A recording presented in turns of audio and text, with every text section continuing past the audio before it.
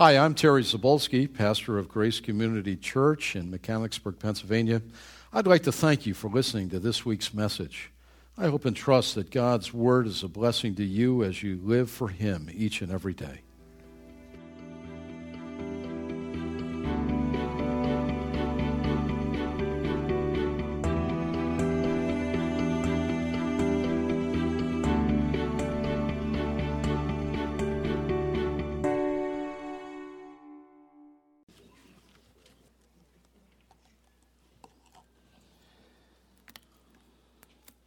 Paul, I love that testimony about your brother-in-law.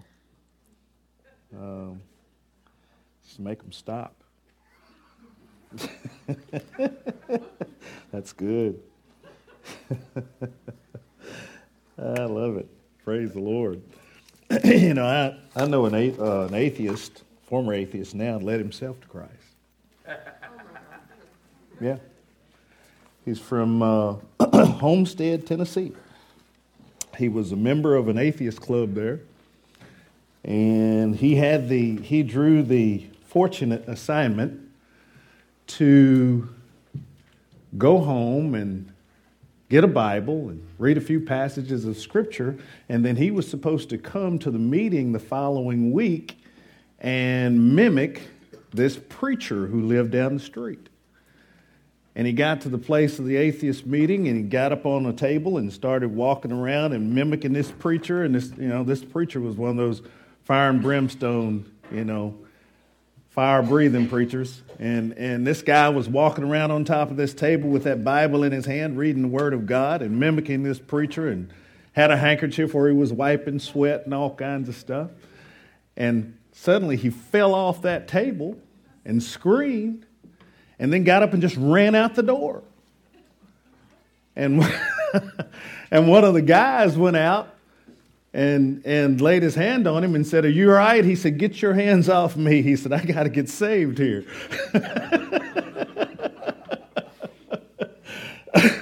So it's just amazing what the Lord will do. And we'll keep praying. Can't honor His request, but we'll keep praying. Praise the Lord for that. Take your Bibles and turn to Ephesians chapter 5 this morning. And as Brother Roger said, this is one of those that God has impressed on my heart over several years. If you want me to speak for 15 minutes, I have to think about it for a couple of days. But if you want me to speak for an hour, I'm ready now. Amen. That's the way it works. It's kind of the way it works. It's like the guy that they were meeting in an assembly, and he got up and gave an impromptu speech that lasted about an hour, and all of his colleagues rallied around him afterward because his argument had won the day. And they said, "Man, that was a wonderful impromptu speech you gave." He said, "Yeah." He said, "It's only been impromptu for the last 20 years. And that's kind of the way it works. When Richard Nixon was the president of our country, he hopped around, as most of them do, on Air Force One. And was flying into Kansas City, Missouri one day, and the pilots landed the plane, and they came back to visit with the president.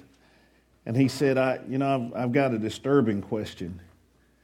He said, "It seems like every time we land," he said, "I barely see the runway come into view and the wheels touch down." He said, "That seems awful dangerous to me." He said, "Why don't you give yourselves a little distance before you do that?"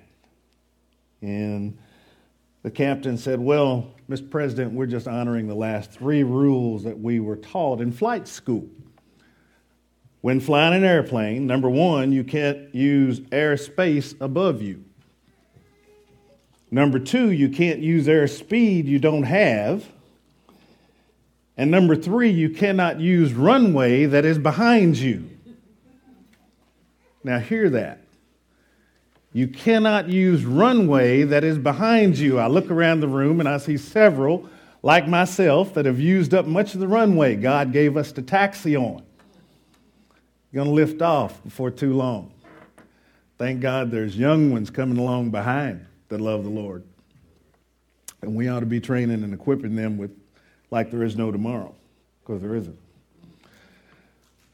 But we're going to lift off. And then there are young ones here that believe we have lots of time, but there's no guarantee in that. No guarantee in that. So what should we do in light of the fast movement of the runway of life as it hurries by? Well, let's look at Ephesians 5 and see what the Lord has to say about that. Just please keep your eye near the text. If you have a different translation, then just notice the difference in the translation. We'll break in at verse 6. I know your program says verse 11, but I want to break in at verse 6, just kind of wallow in the word. Don't worry so much about where we're going, but just get under the sound of the word. It says, let no one deceive you with empty words, for because of these things the wrath of God comes upon the sons of disobedience. The sons of disobedience. He's talking about lost people there. Therefore, do not be partakers with them. With them. You know, I heard not long ago about a guy that was talking, he was so proud of the fact that his Bible study meets in a bar. Bible study meets in a bar. You know, and he's just proud of that fact. Oh, yeah, we go to that bar and we have Bible study. You wonder which spirits are at work. Therefore, do not be partakers with them, for you were formerly darkness, but you now are light in the Lord. Notice the contrast.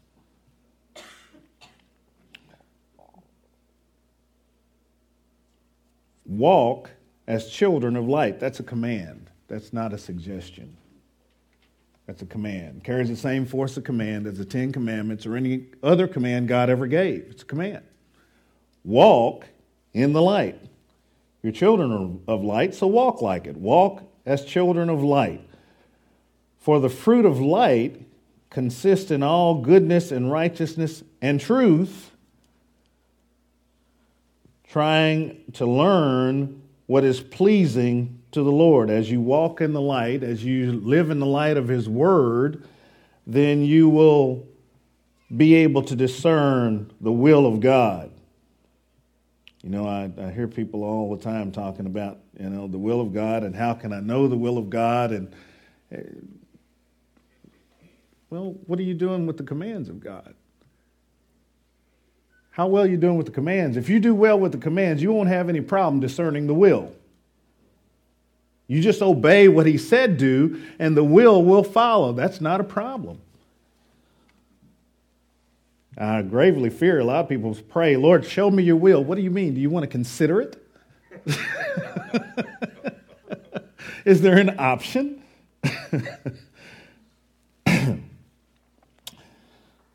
Verse 11. And do not participate in the unfruitful deeds or works of darkness, but instead expose them or reprove them. See, there's no neutrality in this. There's no neutrality in this. I mean, I was engaged in an email conversation this week to a couple guys that I know were at war, kind of. And, one of them was proclaiming the Word of God, and the other one said, you're being too harsh. There were lost people on that email. And, that guy's prophecy was wrong because I understand it was extra-biblical, so we know that God didn't give him a word beside His Word. But you're being too harsh. Lost people were there, and it was a good sentiment. I just wrote back and said, where are you going to drive them to? Hell number 2?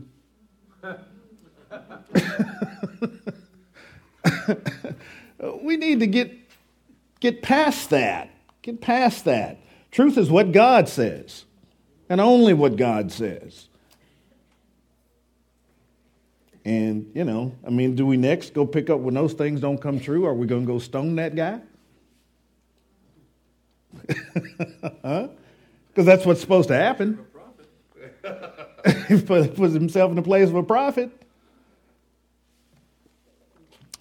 Yeah. Do not participate in the unfruitful deeds of darkness, but instead expose them, reprove them, rebuke them. That's a command also. Christian, you're responsible to do that. So that's not very unloving. Not very loving. It's most unloving if you know the truth and refuse to share it. That's unloving. For it is a disgrace even to speak of the things which are done by them in secret. But all things become visible when they are exposed by the light. Remember, we're children of light. Jesus said in Matthew 5:14, you are the light of the world. You, Christian, are the light of the world. And all things are exposed or made visible by the light, for everything that becomes visible is light. Then he throws in an invitation. Sounds like a Baptist.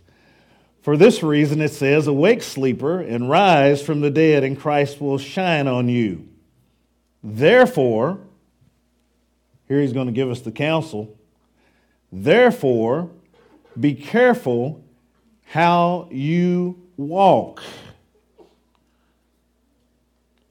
King James says, see then that you walk circumspectly.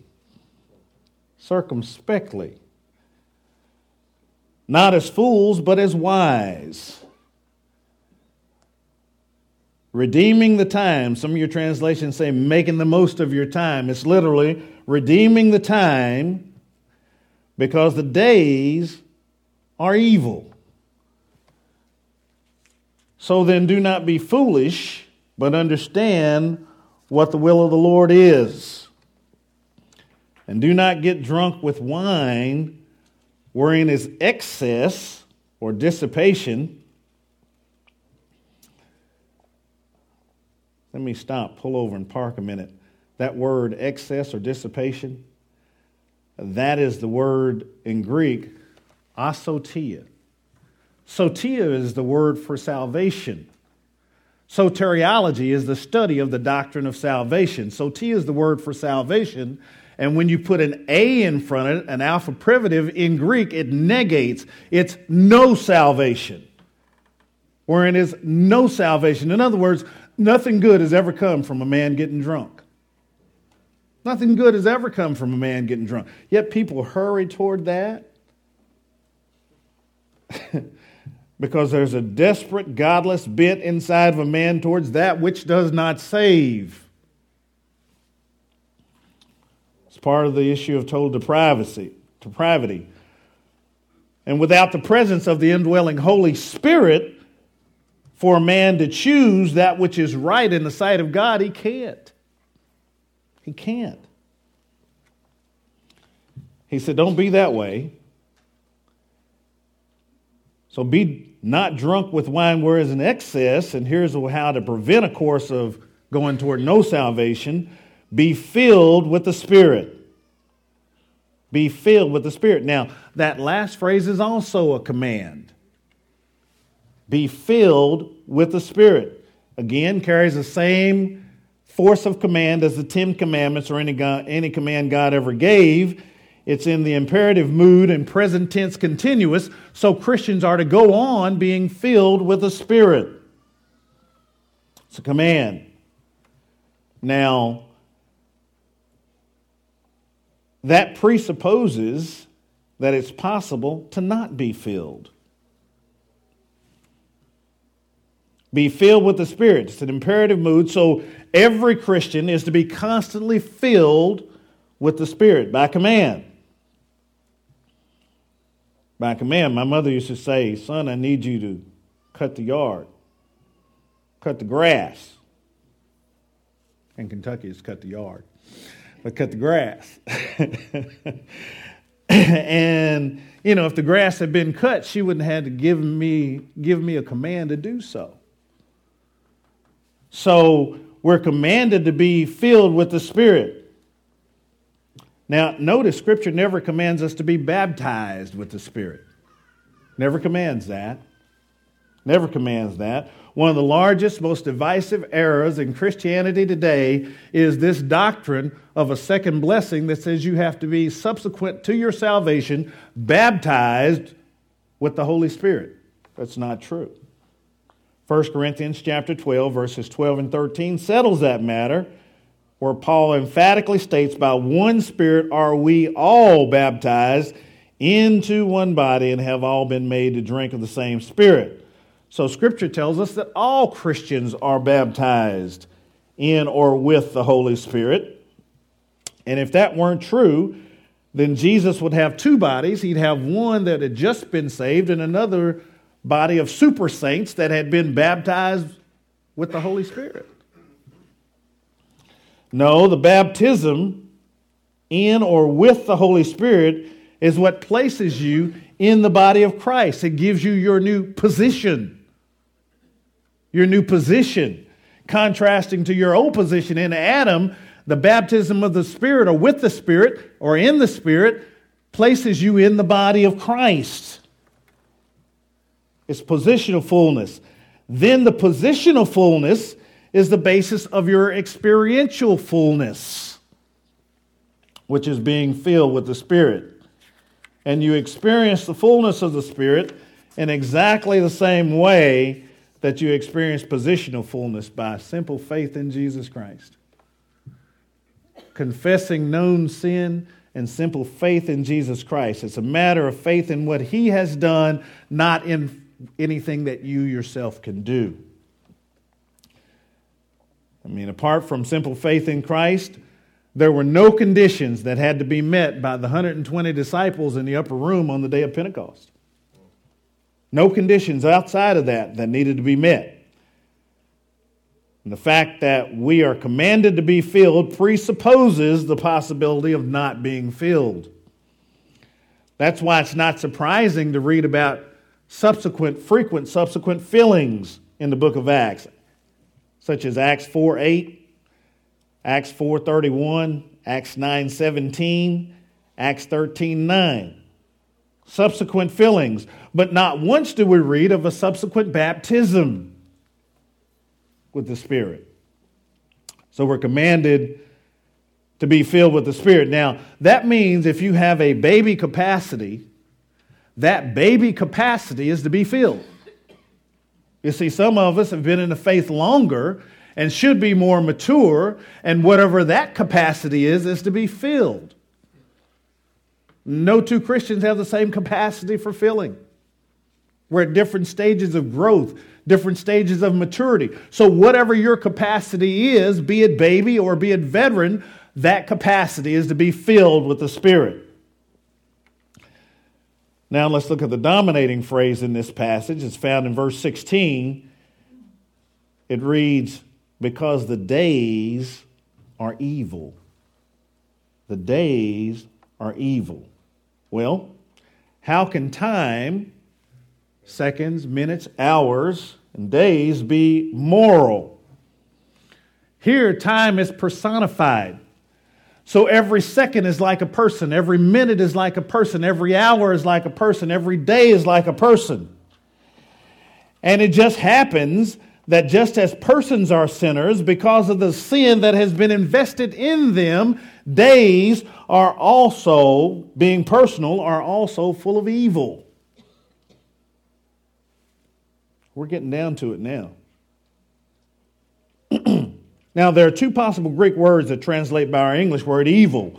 One of them means generic or general evil. That's not the word that's used here. The second word means active, aggressive, progressive, growing evil. And that's the word that's used in our text.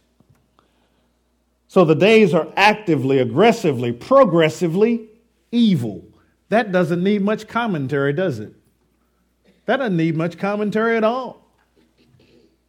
All you need to do is pick up the Patriot News or turn on CNN or any other news media outlet, and if you are looking at the world through a Christian worldview, you see that the days are progressively, actively, growingly evil. Not much commentary needed there. Now, we've got a serious problem on our hands because we're required to live, if we continue to live, we're required to live in a time that is shot through and through with evil. That means you can't count on this world getting any better. Sorry, I'm not one of those health, wealth, and prosperity guys.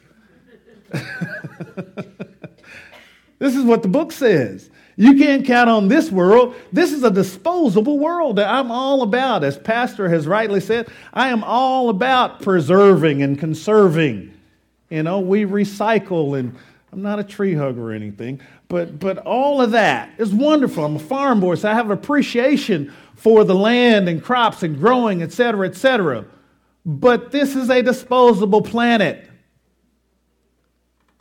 Make no mistake. So here he gives us the counsel. He says we are to redeem the time because the days are aggressively, growingly, actively, progressively evil. Evil. We're to redeem the time because of that. Now again, keep your eye on the verse. Look at the word time. There are two possible Greek words that translate by our English word time. One is chronos, and the other one is kairos. Chronos, you recognize, that's the tick, tick, tick on the wall. That's the clock. That is wristwatch time or clock time or casual time, calendar time. That's seconds and minutes and hours and days and weeks and months and years and decades and millennia time. That's measurable time. It's horizontal. It moves along the surface. It goes by us and we go by it. Calendar time. And unless you yield to the Spirit, you will do nothing redemptive in regard to that time. It will influence you, but you will not influence it. That's not the word that's used here. The word in the verse is kairos. Kairos, that's pinpoint time. That's opportune time. That's crisis time. That's divinely intersected time, if you will. Where time moves along horizontally as a chronos, and suddenly God breaks in. It's like the day you were saved. Or the day that somebody shared the gospel with you. Or it could be the cab driver that God used to intersect Gary's life the other day. That's kairos time, pinpoint time, crisis time. It's divinely intersected time. Now that's the word time. And we are to redeem time from chronology into crucial, divinely intersected time with every breath we take, with every moment we live, every step. Now that's the counsel that he gives us here. And it's a command to redeem the time. Now, look at the word redeem. Some of your translations say in verse 16, making the most of your time. It's literally to redeem the time. And this is a world in a word. The Greek word is exagoradzimonoi. Got 16 letters in it. It's completely nuts. That don't mean a thing to you. Unless we explain it. Okay? Now, I had a question. Do you think you could take a word with 16 letters in it in one language, the most expansive language known to man, Greek, and translate it in a word that has 6 letters in it without losing something awfully important? Well, that's what we just did. At the root of this word is the word agora. It's a word for marketplace. A marketplace. It's an open, bizarre market, such as the marketplace on Mars Hill where Paul preached was such a place. Agora. That's the root. Agorazo means to buy in the marketplace. Okay, so means that you go to the market, you give your money, and you purchase a commodity in the market. Ex agorazo means that once you've purchased that item, You've purchased it not to put it back on the shelf, but you purchased it to take it out, to monopolize for your purpose. Now that's the word that's used here. And here's what that means. Time personified.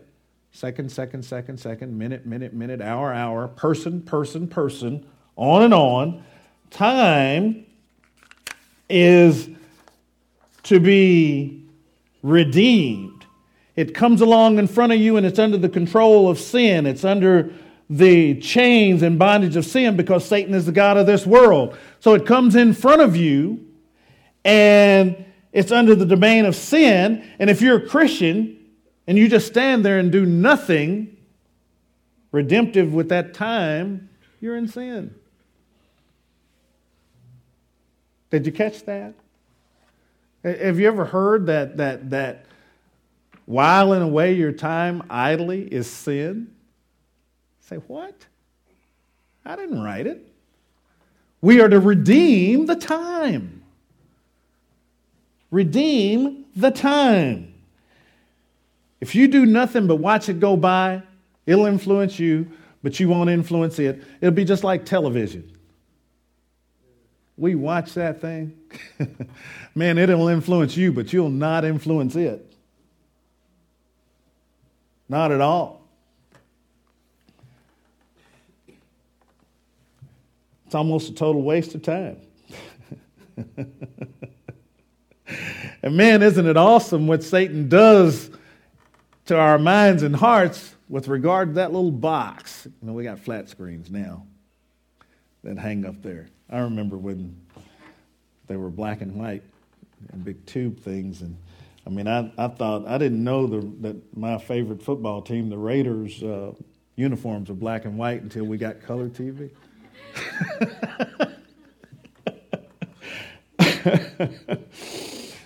We're a little bit above Buffalo, Terry. Oh, that's hard. But it's almost a total waste of time sitting there watching that thing.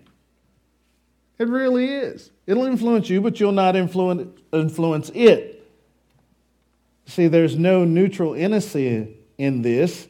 You're committed to Satan's program unless you deliberately use your means of exchange to buy time out of Chronos into Kairos. You're committed to his program. Unknowingly, unwittingly committed to his program if you aren't deliberately attempting to redeem the time. And that's what this passage is about. What a text it makes for a New Year's Day. What a text. We are to redeem the time. Now, see if I can illustrate that to you. Suppose you're on a long cross-country trip by train. And you're traveling a day and a night. When you travel at night, most of what you do in that train is a perfect example of chronological time. It's self-contained, self-curled. In other words, if you look out the window of the train, you can't see anything, it's dark. So the world around you doesn't have any determination to you. It's everything self-contained in the car. It's the person across from you. It's the food you eat. It's the light that's inside the car. It's everything that's right there, self-curled, self-contained. That is an example of chronological moving on time. But suppose you come into a station and suddenly there's lights outside.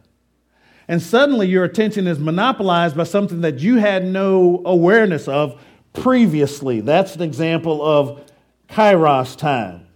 And you give your attention to something else altogether.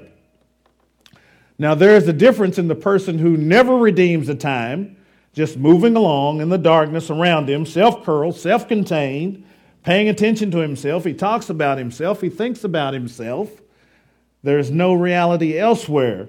That person is characterized by sin. S-I-N, selfishness. That's what he's characterized by. But suppose, under the sovereignty and providence of God, God interrupts that schedule, and suddenly there's a whole new world that he didn't know was there. That's kairos time. That's what happened to you the day you were saved. God broke in, intersected that chronological time, and suddenly you're aware of a whole new world that you didn't know existed before. This text is a very vivid explanation of how to do that, how to redeem that time into spiritual usefulness. So let me give you 3 rules. 3 rules, and I'll be done. 3 rules. If I'm going to redeem the time, number 1, my steps must be carefully guarded from perversion. My steps must be carefully guarded from perversion. Look at verse 15. See then that you walk circumspectly. King Jim, Roger. Not as fools, but as wise. Now draw a circle in your mind around that word walk. What is a walk?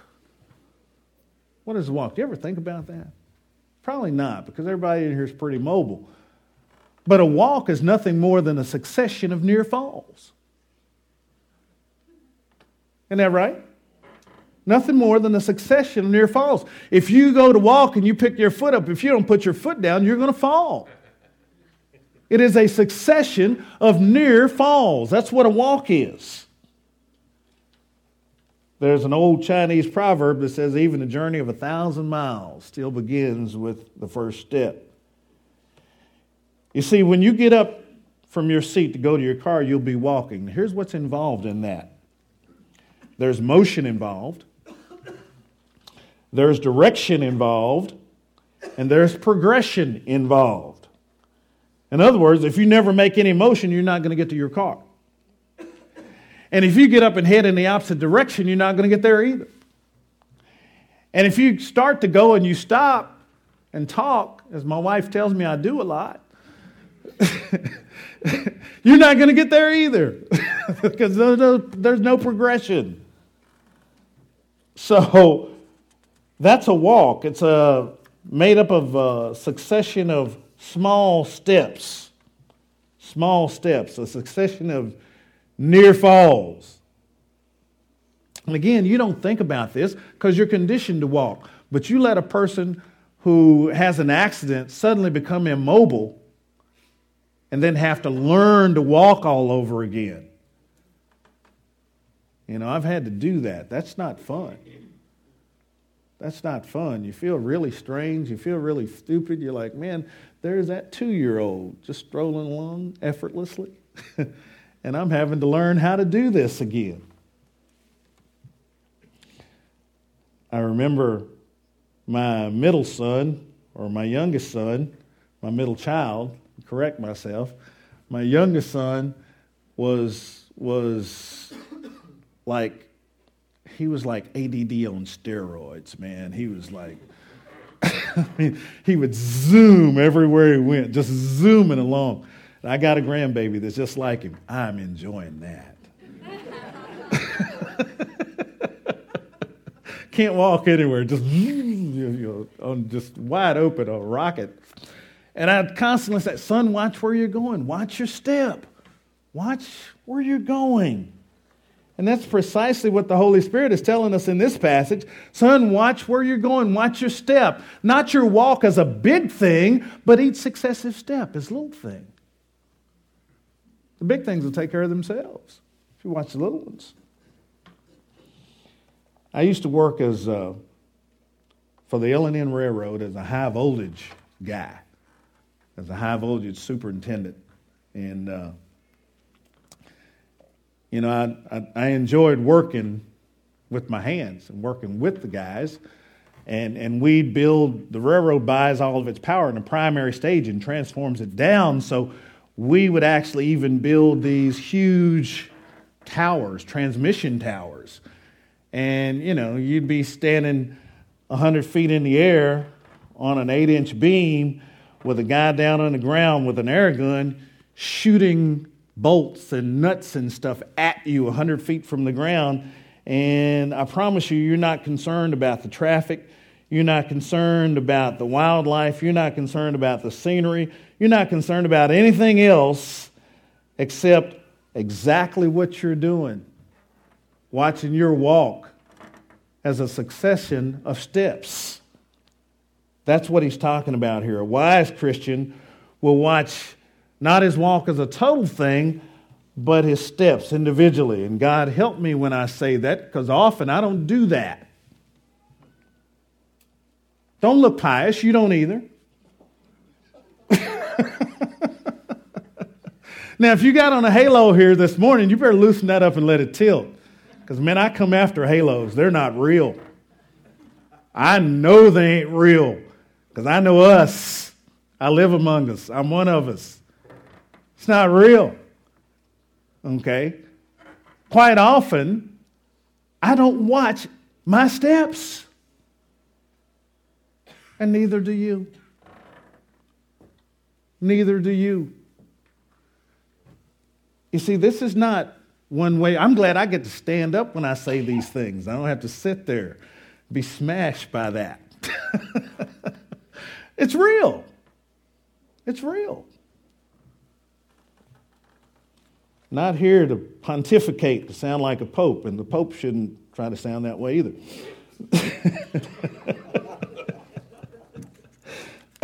You don't know the marks of counterfeit righteousness, what I call parlor righteousness? You know counterfeit righteousness when you feel diminished in its presence. Did you hear that? You know counterfeit righteousness when you feel diminished in its presence. True righteousness never makes anybody else feel diminished, because it's humble enough to know that it's only by the grace of God that righteousness is being experienced at the moment. At the moment. You see, I was listening to Steve Brown, and he has a lot of wonderful things to say. You got to be mature to listen to Steve Brown. You really do. Or somewhat mature, because you'll think that this cannot be right, but it is. He said, quote, "Never accept advice about a difficult matter from somebody who won't admit to you that it's difficult." I won't say that again. Never accept advice about a difficult matter from someone who will not admit to you or agree with you that that matter is difficult. Now, I remember I was in Florida, and these guys were going to teach me to ski, and maybe I've told you this, and if I did, bear with me. They were going to teach me to ski and water ski, Florida. Okay, I got a deep tan. I don't snow ski, but hey, I'm just keeping it real. Look around you, but they're teaching me to water ski, and these three brothers, they grew up on skis. They grew up on skis and on water, and I mean they lived on the lake all their lives, and these guys, they did it, and they did it well. And they had one of these banana boats. That's what I call them. That thing with a gazillion, got more horsepower than my car.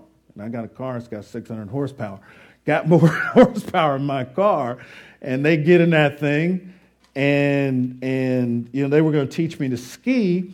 And one of the brothers was at the helm, and then me and two of the other brothers were back with the ropes, and he must have thought everybody was up.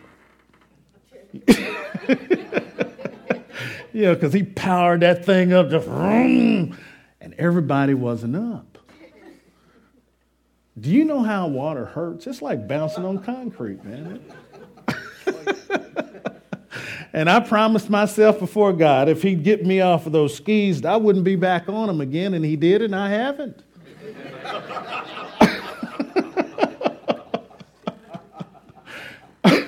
But if I ever did want to learn to ski, I know the kind of person I want to teach me.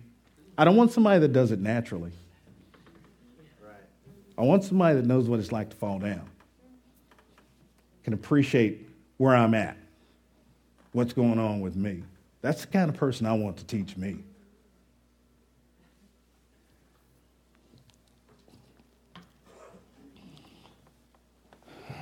That's what qualifies me to preach this to you, because I am one who studies it carefully, because I know that I struggle with it. And I know you do too. Amen? Look at verse 15 again.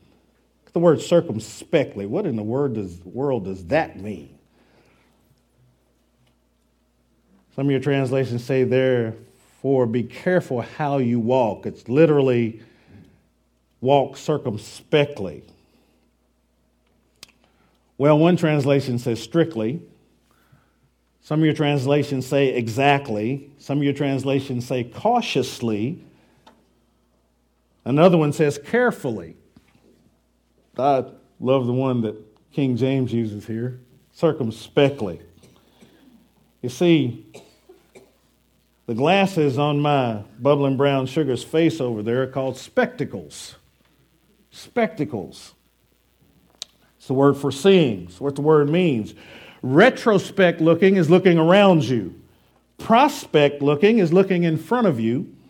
Introspect is looking inside you.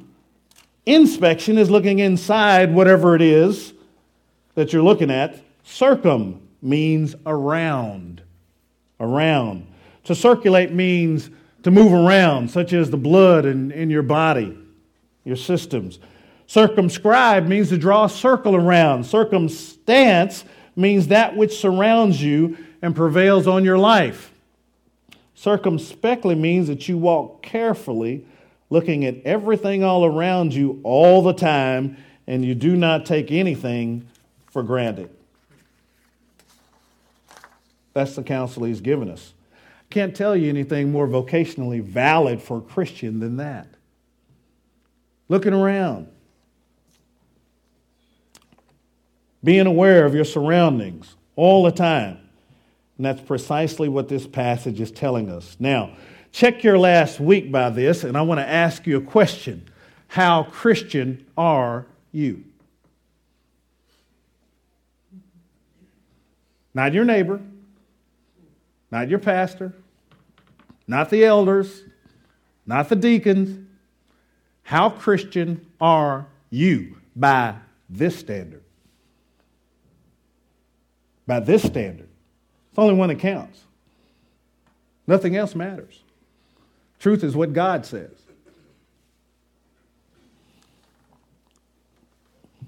Let me give you the second rule. Not only must your steps be carefully guarded from perversion, but our schedules must be consciously guided by plan. Our schedules must be consciously guided by plan. Look at verse 17. It says, be not unwise. Unwise. It's the Greek word aphronis. Phronis means to think. It's the word for your mind. Remember what we said? You put that A in front of it. Aphronis means no thinking. No thinking. To muse means to think. Amusement means no thinking. We have gone amusement mad in this country. It's completely nuts. It's as if that's all we live for. It's amusement, no thinking. Some folks come to church and don't want to think. They want to be inspired. You know, want to be blessed. Huh? Is that true? Now you know it's true. Loosen up the halo. Let it tilt.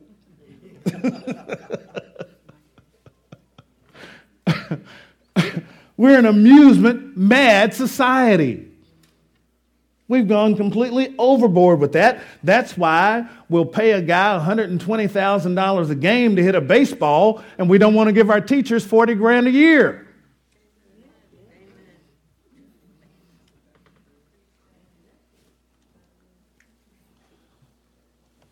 It's quiet in here now.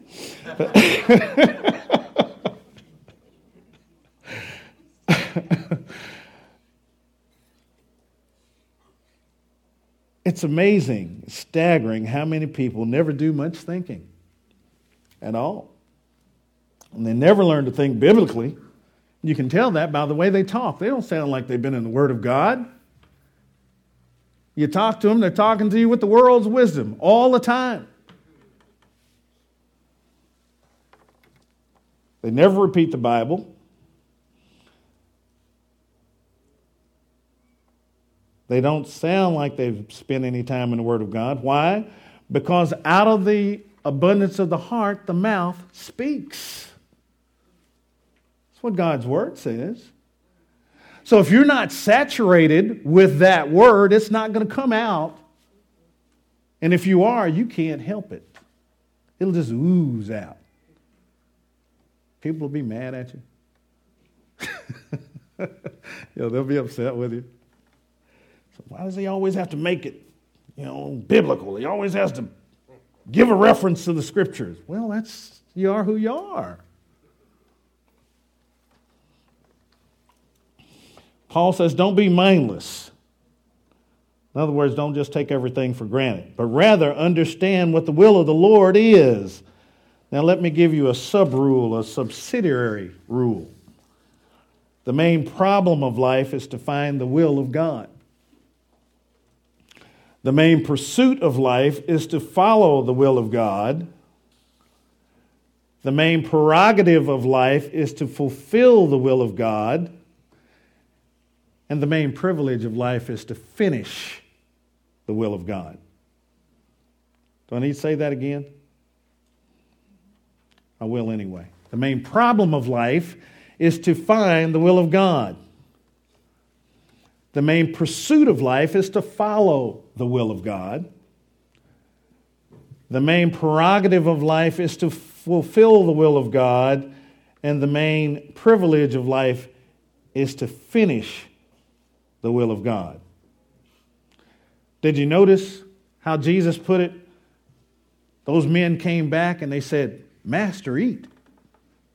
And he said, I've had meat to eat that you know not of. And they must have wondered, well, did somebody bring you a Big Mac? Or, what do you mean? And he said, listen, my meat is to do the will of him who sent me and to finish his work. What that means, backing into that, if you don't do the will of God, you die by starvation. Oh, you'll be alive and you'll do all kinds of stuff, but you'll die to reality. You'll die to reality because what this world teaches us is not reality. It's not. And we start that at a very young age. By teaching our children about St. Sinterklaas. That's what he was called in Holland. The guy who was an old white-bearded bishop that rode around on a horse and showed up about December 6th delivering packages to good children and switches to the parents of bad children. Okay, so we start that at a very young age, separating our children from reality. So, oh, Jim, that's a bah humbug type thing to say. Yeah, well, because it's not about that. It's not what it's about anyway. It's about his Presence, not Prentes. There's a difference. So if you're going to redeem the time, your schedule has to be constantly guided by the plan of God. Let me quickly give you the last point. If you're going to redeem the time, my spirit must be completely governed by the presence of God. My spirit must be completely governed by the presence of God. Look at verse 18. It says, be not drunk with wine whereas in excess, but be filled with the Spirit. Think of the two adjectives, drunk, filled. Think of the two nouns, wine, spirit. Think of the imbalance here. It says that a person who's drunk with wine is guilty of excess, but when it speaks of being filled with the Spirit, there's no acknowledgement of even the possibility of excess. It's quite apparent this is intended to be a contrast. Then there are two stimulants here. Wine is a stimulant, and the Spirit is a stimulant. When a person drinks wine, he's under the control of spirits within him. When a person is filled with the Spirit of God, he is under the control of the Spirit within him. One stimulant is superficial. The other stimulant is supernatural. One is devilish, the other divine. One makes you less of a man or woman. The other makes you more of a man or woman. One makes you irresponsible. The other one makes you fully responsible. One disables you. The other one enables you. And on you can go. So which one do you want? You tell him which one you want by the way you live every day, whether you know it or not. Whether you know it or not. I'm only giving you the chance to change from the poor stimulant. It doesn't have to be wine. It can be any one of 10,000 different things. Any one of 10,000 different things. Wine's only a good symbol. So it's intended to show a contrast, but also a comparison. What about you? What about you? Now, I don't know where you are. You don't know where I am. But wherever you are, you can only come to the Lord from where you are. That's all He requires. Are your steps carefully guarded against perversion? Is your schedule guided strictly by your day timer or by the plan of God? Is your spirit governed by the presence of God? If these things are true of you, then in 2011, you will redeem the time in these evil days. Again, what a text it makes for the first Sunday of the new year. Would you stand?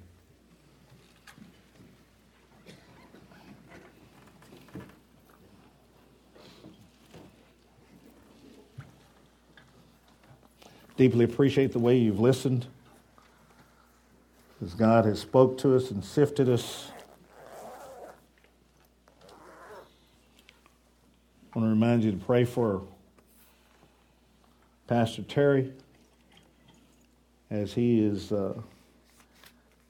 under the weather right now.